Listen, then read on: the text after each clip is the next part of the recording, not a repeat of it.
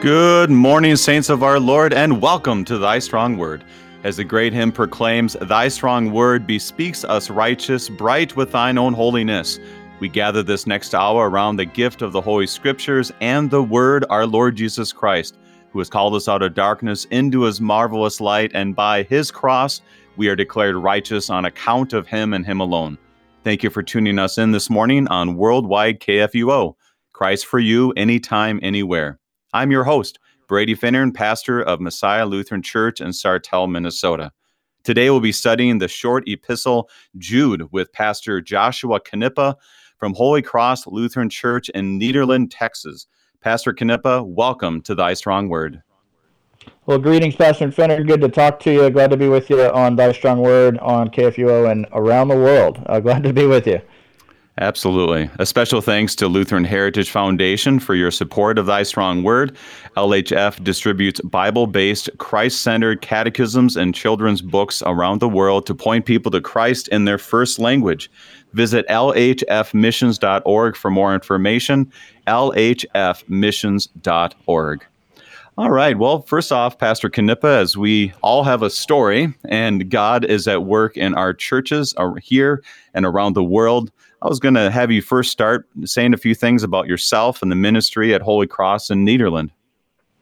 Yeah, well, I tell you what, it's been crazy. I got here right in the spring, right at the end of March, which, if you'll remember, it's kind of when everything started changing a little bit, and so it's been a strange time of settling in here, but it's been a strange time for everybody in everything that they've been doing. So we are going about our business here of worshiping the Lord, receiving His gifts weekly, and just looking forward to that time when everything is a little bit more stable and as we remember it, but at the same time embracing the challenges that exist and looking to proclaim Christ in the midst of all of that. So we're just kind of rolling along. I'm originally from Texas. Ministry called me out of the state for a number of years, but it's good to be back and glad to be serving the Lord here. Very good. We first met in Wisconsin, and during that time, there were many conversations about Texas, especially when we would gather in January, and you were ready to leave that moment. And so you're happy to be back, and then the weather in Texas?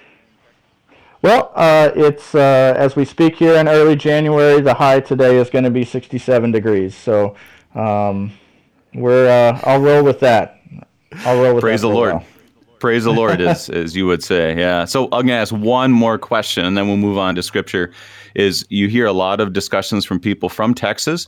In Minnesota, we have our own intricacies and how we talk about things, but there always is pride in the state of Texas. So tell me this, what is the best part of being in Texas? For me, I'm a family guy, so it's good to be close to family and having those folks nearby where you can visit them with a little more frequency than if you live away from them. Although, as we've seen here in the last year or so, some of that has changed as well. But it's good to be close to family, and it's good to be able to be with them in those opportune times. Although we can be together as the family of God anywhere that we are, and that's a great blessing too. Wonderful. I thought you were going to mention Whataburger, but that family is probably better. Also, they got a new chicken sandwich, I think, that I'll need to check out here. I'm into that. Well, today we are going to search the scriptures of Jude. And one of the great lines I was reading in this is to contend for the faith once for all delivered to the saints. As we are looking to the scriptures and to contend for the faith that we have in Christ, Pastor Knippa, can you begin us in prayer? Yeah, I would love to. Let's pray. Lord Jesus, I thank you for this day. I thank you for Pastor Finnern and the ministry that he's involved in here with Thy Strong Word. Lord, I ask that you be with us as we open up the pages of Scripture. Be with us in our discussion and be with our hearers as well. We commend our time to you. In Jesus' name, amen. Amen. All right. So let's do this. Let's just dig in the first two verses, and then we'll talk about where we want to go. So let's begin. Reminder to our listeners that we are reading from the ESV version of Jude, only one chapter, and his first two verses, 1 and 2. Jude, a servant of Jesus Christ and brother of James, to those who are called, beloved in God the Father, and kept for Jesus Christ, may mercy, peace, and love be multiplied to you. So as we look at the beginning of Jude, is there any background or any first thoughts you want to have, especially those two verses, or anything else you want to share, Pastor? Yeah, well, you get Jude, a brother of James. It's interesting. He says a servant of Jesus Christ. So as Jude writes, and the brother James, of course, Jesus, I guess we would say half brother, who's the pastor at the church in Jerusalem, and then Jude also then probably a half brother of Jesus. And so it's interesting that he identifies with James as his brother, but he doesn't point out that relationship with Jesus. And I think that is. In large part for Jude, he's not trying to capitalize off of that relationship with Jesus, but instead, he points to James, he points to the church, he points to, and his big thing, and he lists it first, he's a servant of Jesus. And so that is his basis, that is his pedigree, that's what gives him I don't know if we want to say authority. I guess we want to say authority. The authority from which he's going to speak. Look, my big thing is that I'm a servant of Jesus, and not anything else that gives me any more clout, perhaps, than that. Is just I serve Jesus, and so I like seeing that from Jude. Absolutely. And, there's so many different ways we could be looking at this, and a lot of academic look at who's this Jude, what is happening here. But I think and you can look at this. I mean, I know you looked at it. There's a wonderful commentary on this by Curtis Giese from Concordia Commentary by CPH, and really does a great job of looking at it. And how should we look at it? Really is Jude, as far as we can tell, best way of looking at it is that he's connected to James, and they're both probably the half brother of Jesus, the natural sons of Joseph and Mary. A lot of different things we could talk about that for a couple hours. I don't want to, but Jude does a great job of pointing us to what we need to look at, which is Jesus Christ, and he is a servant of him, and that's what gives him authority. And for us in the church, that's what gives us authority as well. Any other thoughts on those first few verses or anything else? Oh, I think we're good. Okay, so I want to highlight one thing in verse 1 is the wonderful language where he says, those who are called, beloved in God the Father, and kept in Jesus Christ, where he sets the stage right away of our identity, that our identity is in God's action upon us, that he calls us by the gospel, that we're loved by God and kept for Jesus Christ. It almost points us back to the small catechism, where it continually uses those verbs that drives us to realize it is God who does all this to us. It is God who establishes this in Christ and his cross, and that is something that is present, and it is all God's work. And then he says, may mercy, peace, and love be multiplied to you. So he sets the stage of their identity so well, and all the epistles does this, but Jude does this specifically well as we look at the rest of this, because Jude is a very unique, overlooked epistle. I mean, how many times have you preached on Jude in your ministry, Pastor? I checked. It only shows up once in the 3-year lectionary, and that's the last Sunday of the church year in one, I think in B. So it doesn't come up that often. You don't get the option very often if you're sticking with the pericopes. And so you're right. It is a rich. It is a rich epistle, even in its brevity. It's very good, and that greeting and that term, beloved in God the Father, kept for Jesus Christ, is kind of unique, because you'll see a lot of times, especially when Paul writes, he'll write brothers. And whenever I talk about that, I always share with people, you could read this brothers and sisters, because by saying brothers, he means Christians. And so he's not just talking to the guys, he's talking to the gals as well. But here you don't even have to put that explanation there, because he just, all who are beloved in God the Father, which means all Christians who are out there, everybody who's reading this, everybody who's hearing this, this is a message for you. Amen. Amen. So he established this identity for an important reason, I would argue, is because there's stuff going on in the church at that time that is important for them to remember whose they are in Christ. And so I'm going to read the next, let's see here. I'm sorry. I kind of lost track of some of the things here. We'll do verses 3 and 4, and then we'll continue our discussion. Beloved, although I was very eager to write to you about our common salvation, I found it necessary to write appealing to you to contend for the faith that was once for all delivered to the saints. For certain people have crept in unnoticed, who long ago were designated for this condemnation, ungodly people who pervert the grace of our God into sensuality and deny our only Master and Lord, Jesus Christ.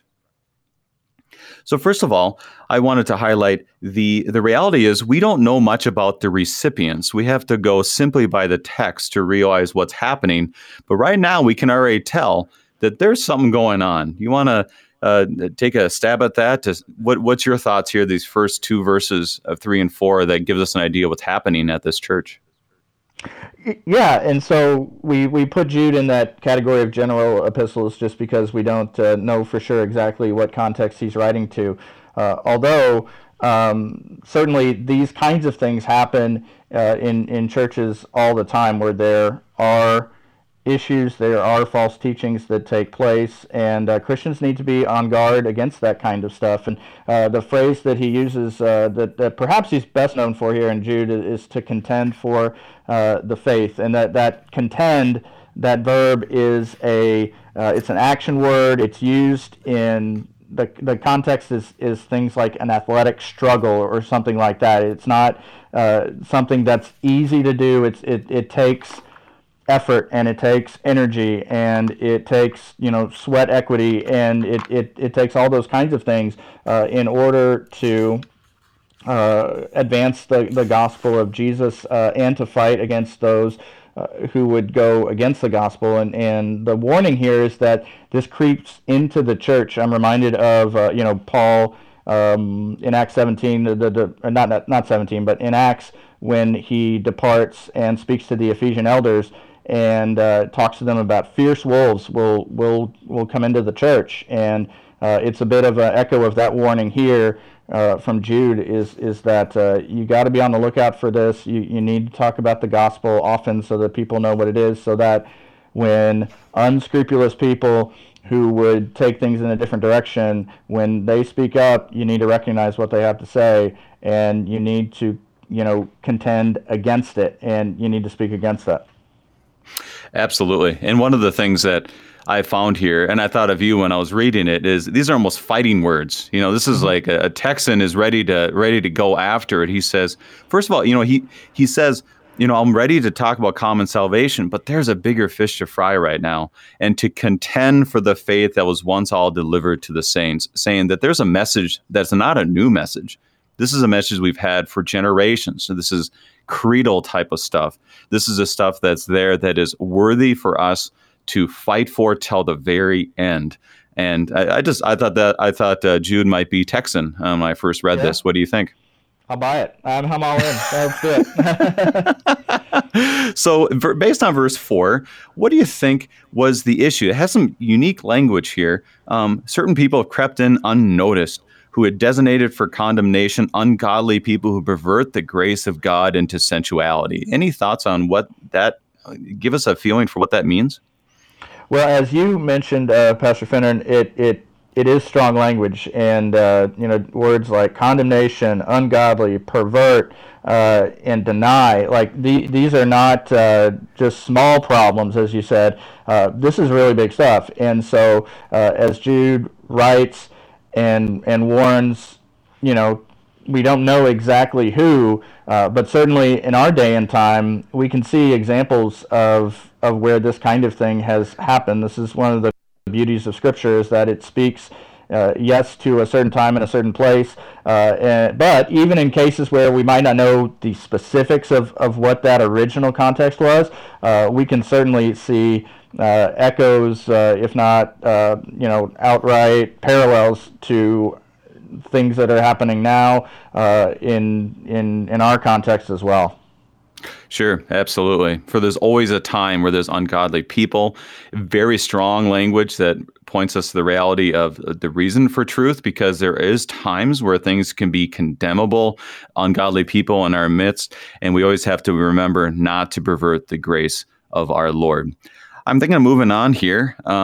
Any last thoughts before we move to 5 through 7? Let's go. Okay, verses 5 through 7 of Jude. I want to remind you, although you once fully knew it, that Jesus, who saved a people out of the land of Egypt, afterward destroyed those who did not believe. And the angels who did not stay within their own position of authority, but left their proper dwelling, he has kept in eternal chains under gloomy darkness until the judgment of the great day. Just as Sodom and Gomorrah and the surrounding cities, which likewise indulged in sexual immorality, and pursued unnatural desire, serve as an example by undergoing a punishment of eternal fire. So it is very clear here that there's something very serious going on. And he says these words, "Now I want to remind you." And he pulls them back to look at these stories, these narratives from the Old Testament and from times prior. How would you highlight those stories he goes back to in the Old Testament?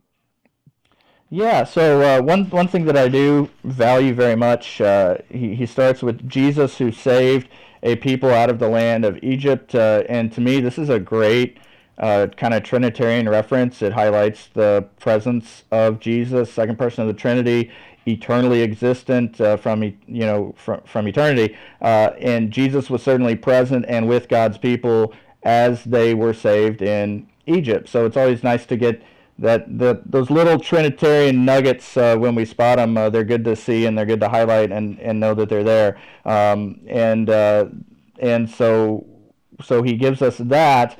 Then he gives this section there, this reference, the angels who did not stay within their own position of authority. He has kept in eternal chains. And I'm reminded of a Spurgeon quote, actually, who here's how he extrapolates this. Spurgeon said, "If sin could drag an angel from the skies, it may well pluck a minister from the pulpit, a deacon from the communion table, or a church member out of the midst of his brothers and sisters." If sin could draw even an angel out of the presence of God, which is certainly a thing that happened, all the more it's a warning, and it's a warning for us all the more that this could happen to you, and it's why the grace of Jesus is so important, and it's why our safeguarding our relationship with Him. Obviously, He guides that relationship and is the power in it. But just know that if an angel could fall away, you could too.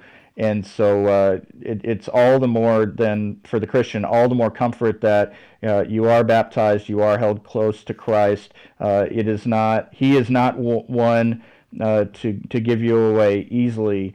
At the same time, know that there is a threat out there, and be on guard against it.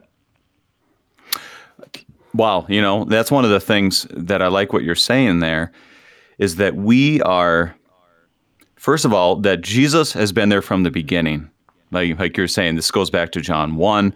This goes back to creation, that Jesus was there and he was part of the salvation of God's people. So he puts it in there saying, hey, listen, this Jesus has been here.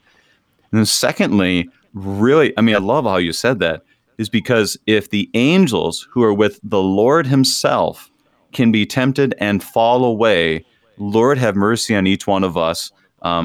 Lord, keep us in the faith. And he gets into a bit more of that later on in this epistle. But that's just a good reminder for all of us that there is a fight going on.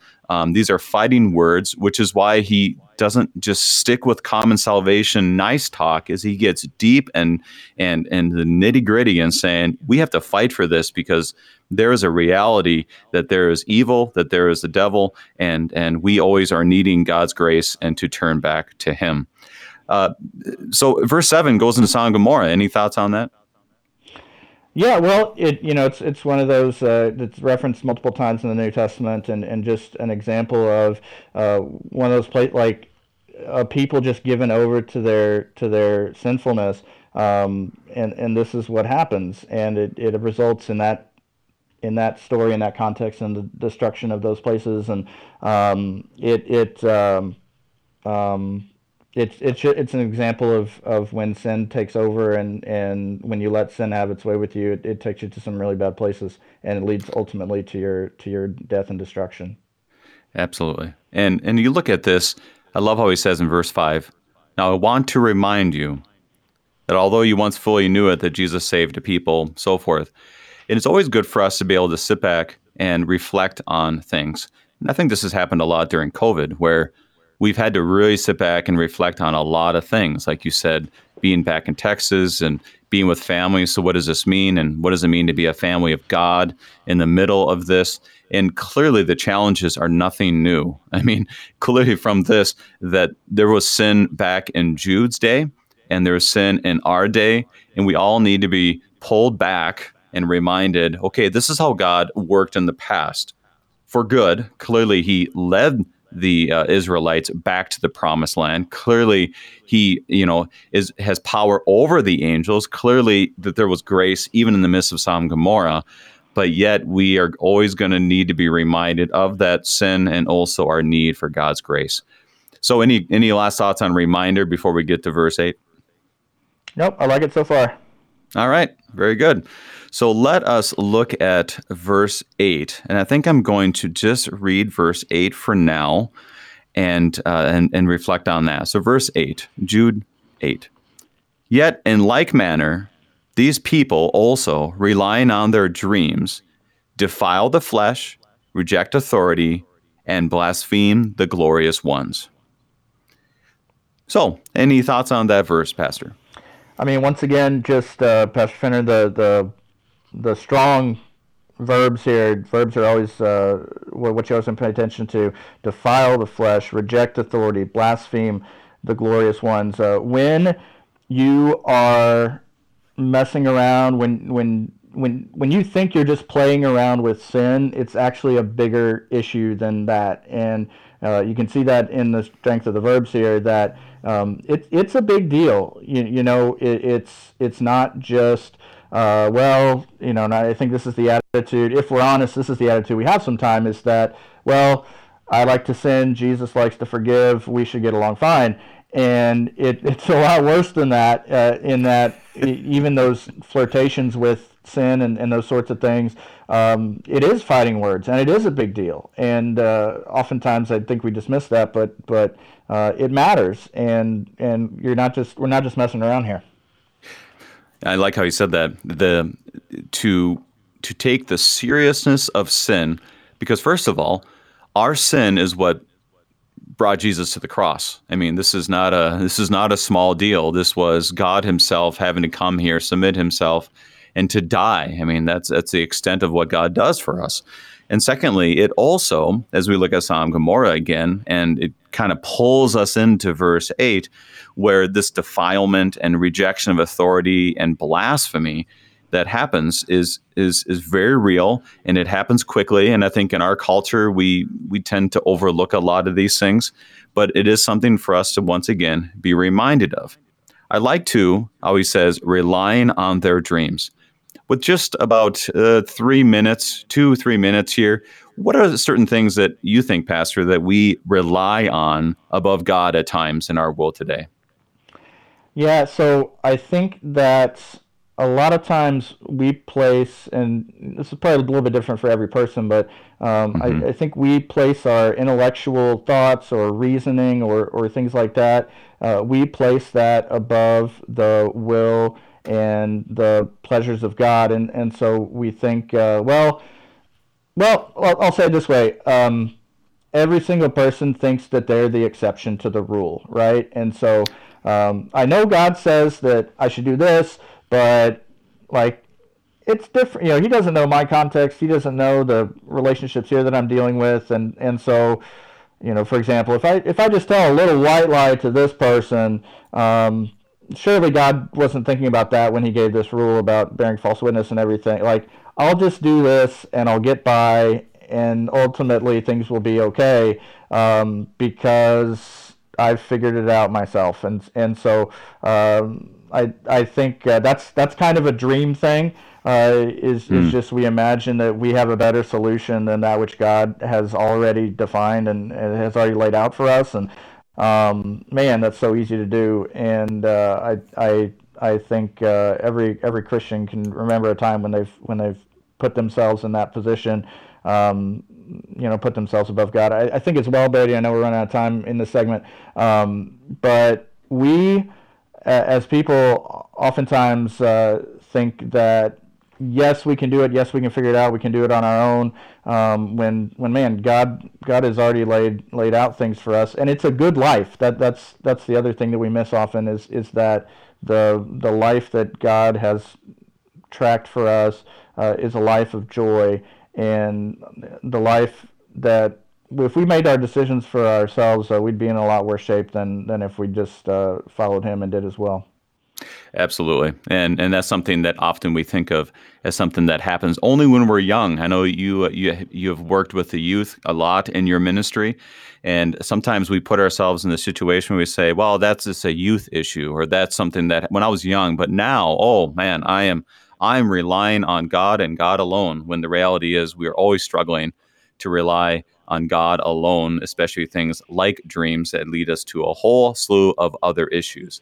But we will get more to this after the break. We need to get to that break, but we are studying the book of Jude with Pastor Joshua Knippa. We'll be right back.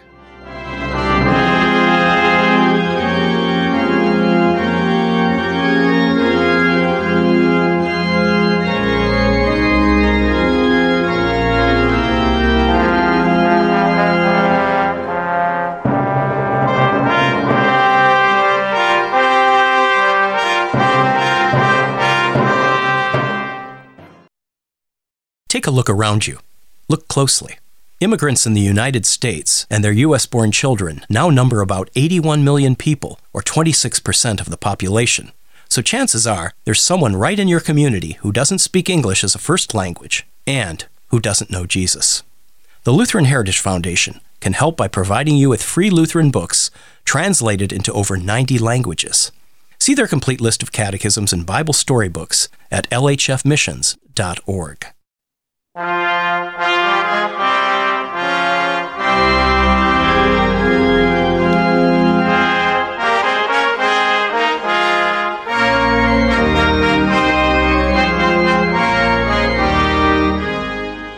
Welcome back. We are studying the short but profound and powerful words of Jude, 25 verses of this epistle with Pastor Joshua Knippa of Holy Cross Lutheran Church in Nederland, Texas. As we look at the next verses, 9 through 25, Pastor Knippa, one of the things I want us to think about is the beauty of the words that are about to come to us. It's almost poetic how he speaks about the past, how he adds a few things that sometimes are a little uncomfortable to understand because they're not straight from the scriptures, which we don't have to get too much into, but I think is a unique thing.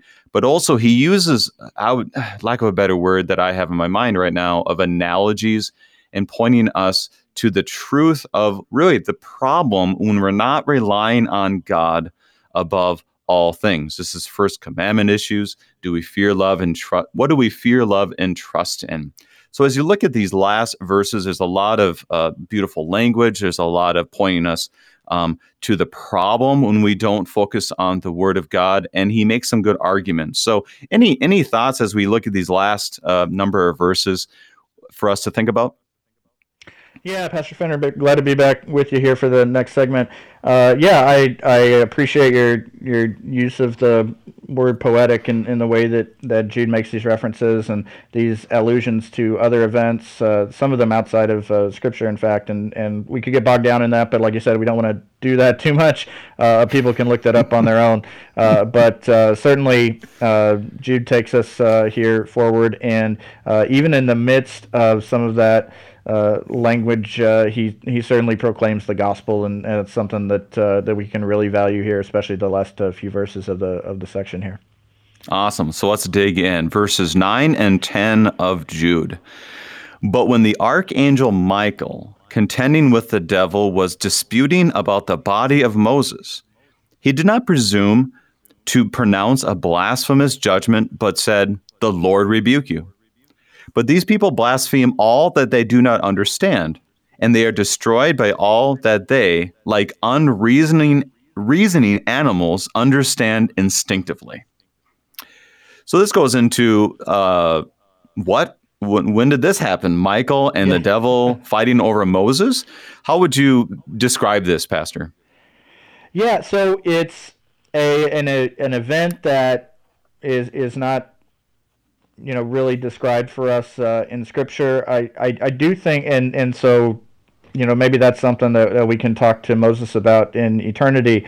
But I do think that the last part of it, though, is really our takeaway from it. I think is that when the archangel Michael in this situation spoke, he said, "The Lord rebuke you." So it is the priority for even an angel of the heavenlies that he doesn't speak upon his own authority. That's not what he proclaims. That's not where he speaks out of. Instead, he calls upon the Lord and says, "The Lord rebuke you for wickedness and evil." And so that's I don't know if encouragement is the right word, but it certainly illustrates that the angels have their hearts and have their priorities in the right place, and that any power that they have, they know where it comes from, and it comes from the Lord. And here is the archangel Michael. So this isn't just an angel who clearly would have a closer connection to God. I mean, they're with God. But the archangel himself isn't arguing by his own authority, but he says even "the Lord rebuke you." And clearly there's people in this church or in this community that basically are saying, "I have all authority, that I'm the one who understands all this." And they're like unreasoning animals, understanding instinctively. How would you preach that? You are all unreasoning animals, you think? How would you do that in a sermon? Yeah, well, I think too, and this and Pastor Finner, I'm glad you brought this up, because this does speak to a kind of a wider question. I think that we wrestle with in our culture is that we've gotten to this place where the attitude of a lot of people is that, well, if something is natural, it's good and it's right, and it's it's just what happens, and so I just did what I did, and what Jude called us back into it is you need to think about that some more, because everybody just doing, back to the time of the judges, right? Everybody did what was right in his own eyes. That's a virtue now in many places in our culture, and when they talk about it in the time of the judges, it's bad, and when Jude talks about it here, it's bad, and just doing what is natural out of our sinful flesh, out of our sinful nature that comes all the way back from our first parents, Adam and Eve, that is something that we need to fight and we need to struggle with in those strong terms as we've been discussing here in Jude. That's not the best outcome, just doing what comes naturally. And in fact, that absolutely leads to our own destruction and damnation. And instead, God calls us to something different. God calls us to something higher. God created us for something different, for something higher, for His glory. And we need to constantly struggle against that. And it is a fight with our culture that says, if it feels good, do it. When in fact, actually, oftentimes that's the worst thing you can do. Right. And if it happens in nature, does not mean that's what God has called us as humanity or as His creation to live our lives. And we see this happen all over the place. We don't need to get in all the details, but we do see it quite often that, well, this is true in the animal kingdom, therefore it should be true for us. When, Lord have mercy, if you've been around, a dog or other animals long enough, they're not humans. God, love them. We love them, but they're not humans. And God has made us His creation, unique in Christ, in His image, and therefore our standards probably need to be stepped up a notch if we're going to go too far with that. And this is nothing new. I mean, think about this, is that he says they're like unreasoning animals. So there probably was a few cases there where they're like, it happens in nature. It feels good. Do it. I mean, this is why when we look at Scripture, there's nothing new under the sun, as we hear from Ecclesiastes. And let's not make it sound like there was a golden age where everybody was doing right in God's eyes, as you said in Judges. But here we're dealing with sin. We're dealing with the reality of our fallenness and brokenness. And as John the Baptist tells us to repent, we need to probably step it up a notch. Any last thoughts on that, Pastor? Let's keep going. All right. So he points us again to Scripture and a few other situations here that is good for us to be reminded of, as he said prior. So we'll just do verse 11 for now. Jude 11. Woe to them, for they walked in the way of Cain and abandoned themselves for the sake of gain to Balaam's error and perished in Korah's rebellion. So there's a lot there in a very short verse, but yet there's a lot. So can you tell us about those three those people here, Cain and Balaam and Korah? Any background on those to unpack that? Yeah, well, the issue with Cain and the story of Cain and Abel, of course, is one that even non-Christians are familiar with, and the problem was not with his offering and his sacrifice. The problem was with his heart, and his heart was in a position where he wasn't giving first and best, which is what God calls us to do. And so that's an issue. That's a problem that they're talking about. And I do catch there at the beginning of verse 11 that woe to them. And this is echoes of when Jesus had those woe to you, Chorazin, woe to you, Bethsaida, and it's just this lament of all these places and problems where the people who were supposed to be God's people rejected him, and instead some acted like unreasoning animals, perhaps, like they went against what God had called them to do and who God had called them to be. All of the Cain, Balaam, Korah, The thread that they all have in common is they were dissatisfied with the place that they were or with their position or whatever, and so they rebelled against God and they sought gain apart from him, and so that led to their destruction, and if we do it, it leads to our destruction as well. Oh, man, and this is where I'll encourage anybody who is looking at this today that you look up those stories, these true stories of Cain, and obviously did not end well with murder for Balaam, as he sought financial gain, and that did not end well. And then donkey didn't end up donkey well, I'll say it that way, and perished, and Korah and his rebellion, literally gets swallowed up in the earth. This is a reminder that sin is serious in these accounts. Once again, he says, let me remind you that these are real things, and you might not be swallowed by the earth or have a donkey start talking to you, but there will be consequences, as our parents would tell us, consequences for our action and ultimately affect our faith. So last thoughts before we move on, Pastor? Yeah, no, and I just, this continues to be, this echoes throughout the passage of just there's an urgency here that this needs to be taken care of. I'm reminded of, and I'm going to mess this up, and I'm going to paraphrase a little bit from President Kieschnick, something that he would say, but something to the effect of, our time here is short, hell is hot, and forever is a long time. And and so that there's an urgency here from Jude that I really appreciate, in both in my own heart and as a proclamation to God's people. Absolutely. Well, let's continue on. Verses 12 and 13. These are hidden reefs at your love feasts, as they feast with you without fear. Shepherds feeding themselves, waterless clouds, swept along by winds, fruitless trees in late autumn, twice dead uprooted. Wild waves of the sea, casting up the foam of their own shame, wandering stars for whom the gloom of utter darkness has been reserved forever. This was a poetic part I was talking about previously, And I really do think, as we look at this, that there is to unpack this is wonderful, to really look at the words and what they're saying about the emptiness of those who do us and all those who do not rely on God for salvation, grace, and also living out our lives. So any thoughts on these very powerful poetic words in 12:13?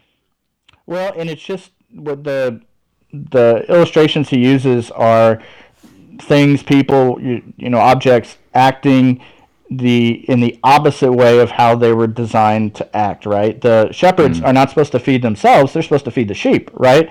The clouds, if the clouds are waterless, it means we're not getting any rain from the clouds. So, well, that's what the clouds are there for. The fruitless trees in autumn, like autumn's when we harvest, and if the trees don't have any fruit, they're worthless, and these sorts of things. As you mentioned, poetic ways there, Pastor Finnern.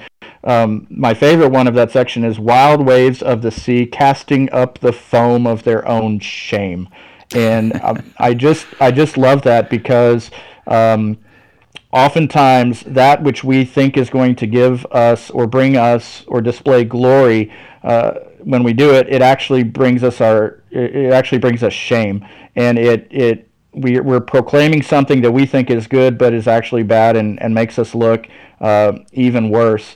I'm reminded of the reference or whatever to if you have a baby and the baby makes his diaper and you go to change it because that's what you need to do because you can't just sit in it, but the baby's upset and crying and everything, and it's I don't want you to take this away from me, it's warm and it's mine.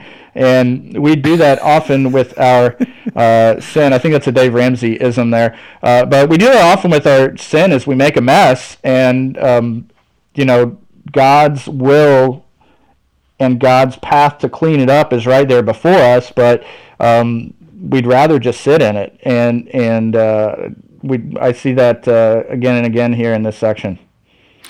Right. And this is, I think these verses are one of them are profound, definitely of this epistle, but very profound of Scripture. Obviously not the most profound, but one that I really enjoy digging into this because you have, first of all, the hidden feast of your love feast, which is kind of that understanding of you're not even repenting before you take communion, is what Dr. Gies was talking about in his commentary. It's nice to have shepherds, but they feed themselves. What's the point? Waterless clouds. Clouds are cool when you're flying. Like, wow, that looks really cool. But what's the point of clouds if they're not going to give rain? Like you said in the other ones there. But the wild waves of the sea casting up the foam of their own shame. He talks about in his commentary about how these waves come and they do nothing for us but give us foam. Foam that does nothing. It's disgusting. There's nothing good to this whatsoever. And finally, the wandering stars. For me, I was thinking about this because when I was a kid, I remember driving with my dad one time. We saw all these shooting stars. And wow, that is so cool. And in our culture, that's really, we don't think much about stars. But in that context, in the commentary, once again, he talks about how stars were important to get around and to travel. And what good does it do if you're in the middle of the sea or in the middle of the ocean or something, you're trying to find your way and a shooting star comes? That star is worthless. There's nothing that it's doing. And he is showing the emptiness. This almost goes back to Ecclesiastes where, everything is meaningless without God. And he's once again showing this is where these people are at. They think they're doing great things. It looks cool, but it's not giving any benefit, especially for salvation. These verses were very profound as I read them. Any last thoughts before we move on? No, I think that's great. And yeah, that idea of a wandering star, we all know we got the North Star, and that's how for centuries, that's how human beings figured out where they were and where they were headed and everything. And if you can't rely on that, you're a goner. And he's saying here, like, your unrighteousness and when you get off track like that, that's what you are. It's like trying to reference a star that you don't know where it's really supposed to be. Right, and we're just wandering around. So let's move on to verses 14 and 15. It was also about these that Enoch, the seventh from Adam, prophesied, saying, Behold, the Lord comes with 10,000 of his holy ones, to execute judgment on all and to convict and all ungodly of all their deeds of ungodliness that they have committed in such an ungodly way, and all of the harsh things that ungodly sinners have spoken against them. These verses are a little bit confusing, I would say, but also have a very clear message. And what would you say that is, Pastor?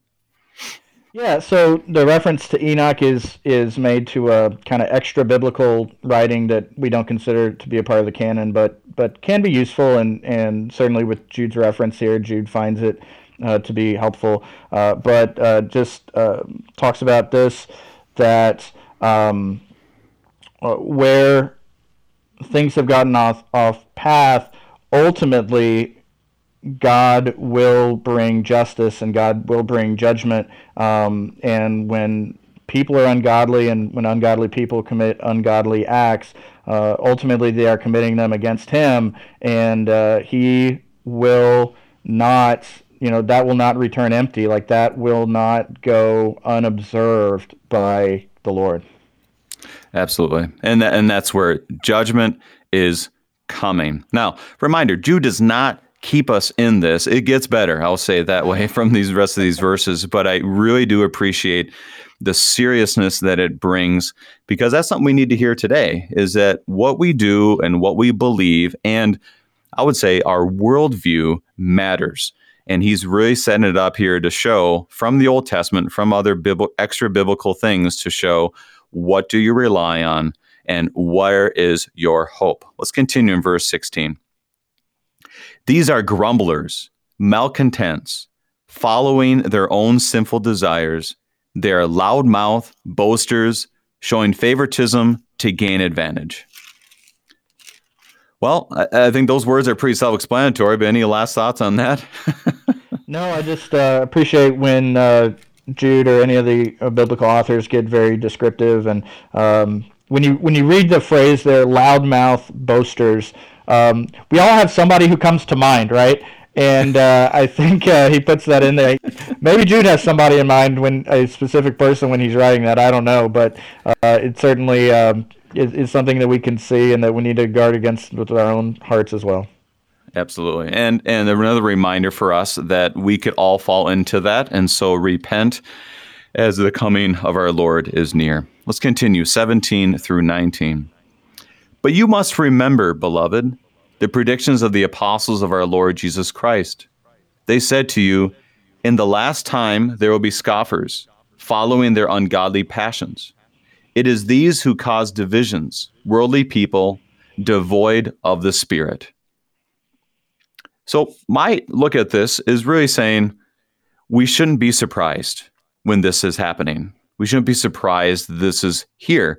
You see this all over the place in the Gospels too. Jesus talks about what it will be like towards the end. We look at stories throughout the Bible that remind us that sin is nothing new, and that here we have then and we have today a reminder that this is nothing new under the sun. So any thoughts on that as he talks about these predictions and passions and everything else?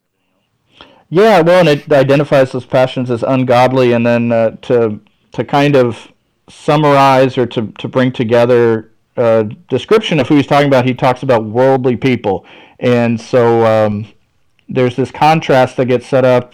John does it really well in his gospel, but the contrast between the world and God, or the things of the world and the things of God. And the world is just this, it's shorthand in the New Testament especially for everything that is aligned against God in the way that he would do things. And so if you are one who is worldly, then you are aligned with that which is against everything that God lays out for us. And so, and man, even in John 17, right, Jesus prays for us, and he says explicitly, I do not pray for the world, which is a interesting thing to think about. He doesn't pray for the world. He prays for those who belong to him, who are in the world, which is that's who we are. And so the things of the world that would draw us away from our relationship with God, that is what we want to separate ourselves from, so that we can draw closer to him. And that's something that's interesting throughout the Bible. Clearly, Jesus has come, for the Son came to the Father, so loved the world. But when it talks about the world, it's not always put in a good light. Often it's in a very negative light. And that's why it's good when he says worldly people devoid of the Spirit. So that's the problem, is that when we've denied the Holy Spirit, which is, a major sin in the Bible as well. So he wraps it up there, I would argue, with just a lot of warning for everybody. Listen, there is going to be a lack of faith. There's going to be sin. There's going to be problems. But here we go. Verses 20 through 23, he starts going back to what I would say in the first two verses, telling us about who you are. Verse 20.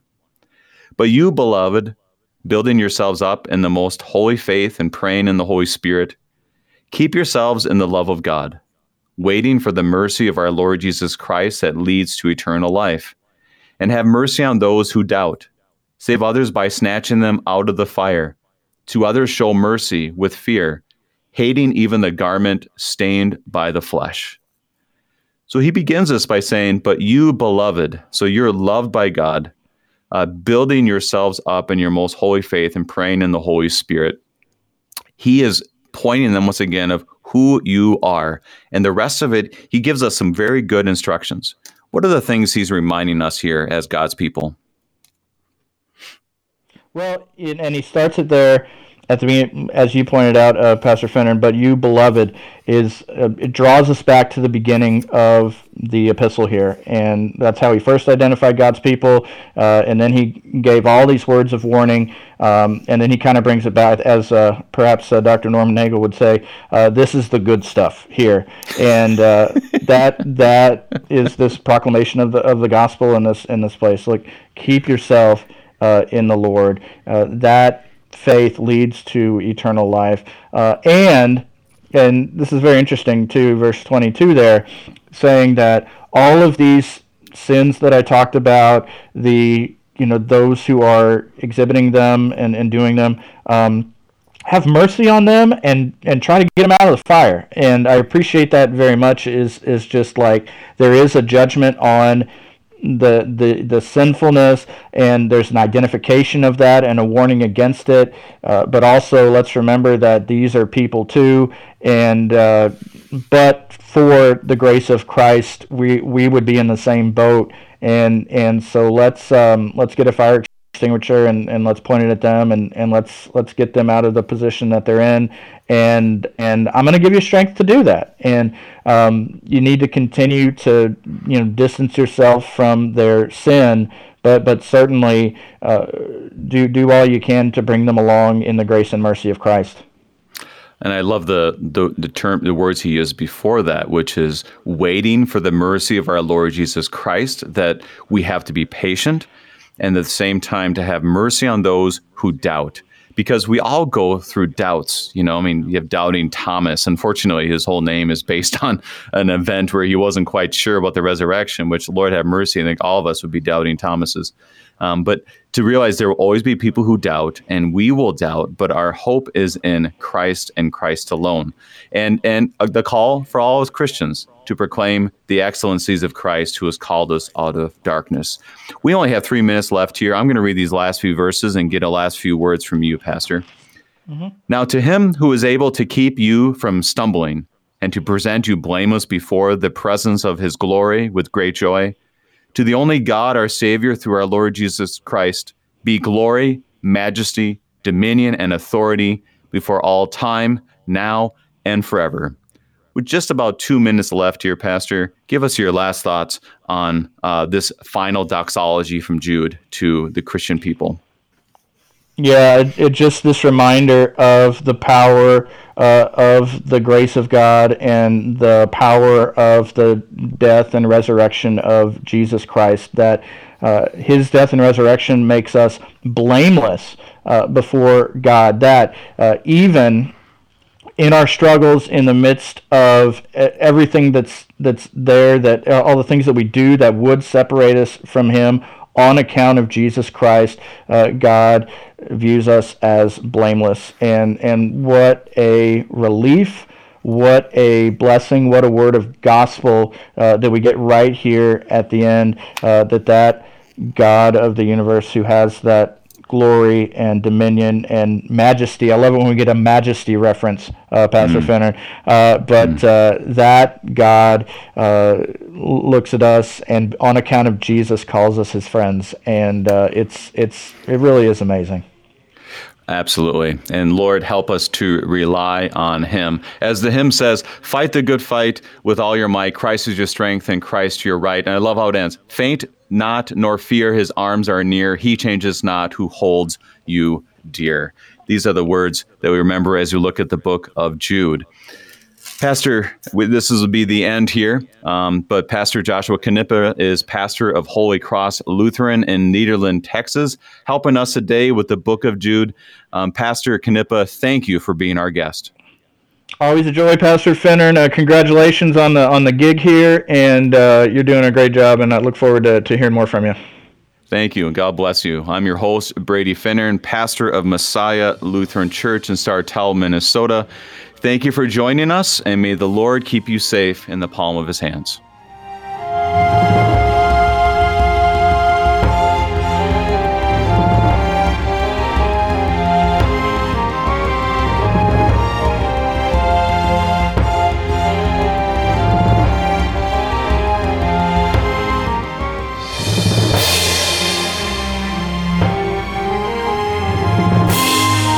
You've been listening to Thy Strong Word, produced by the Lutheran Church Missouri Synod Office of National Mission in cooperation with Worldwide KFUO, the official broadcast ministry of the LCMS. Your support is vital for this program to continue. You can make a gift safe, secure, and easily online at kfuo.org. Thank you for listening and supporting Thy Strong Word.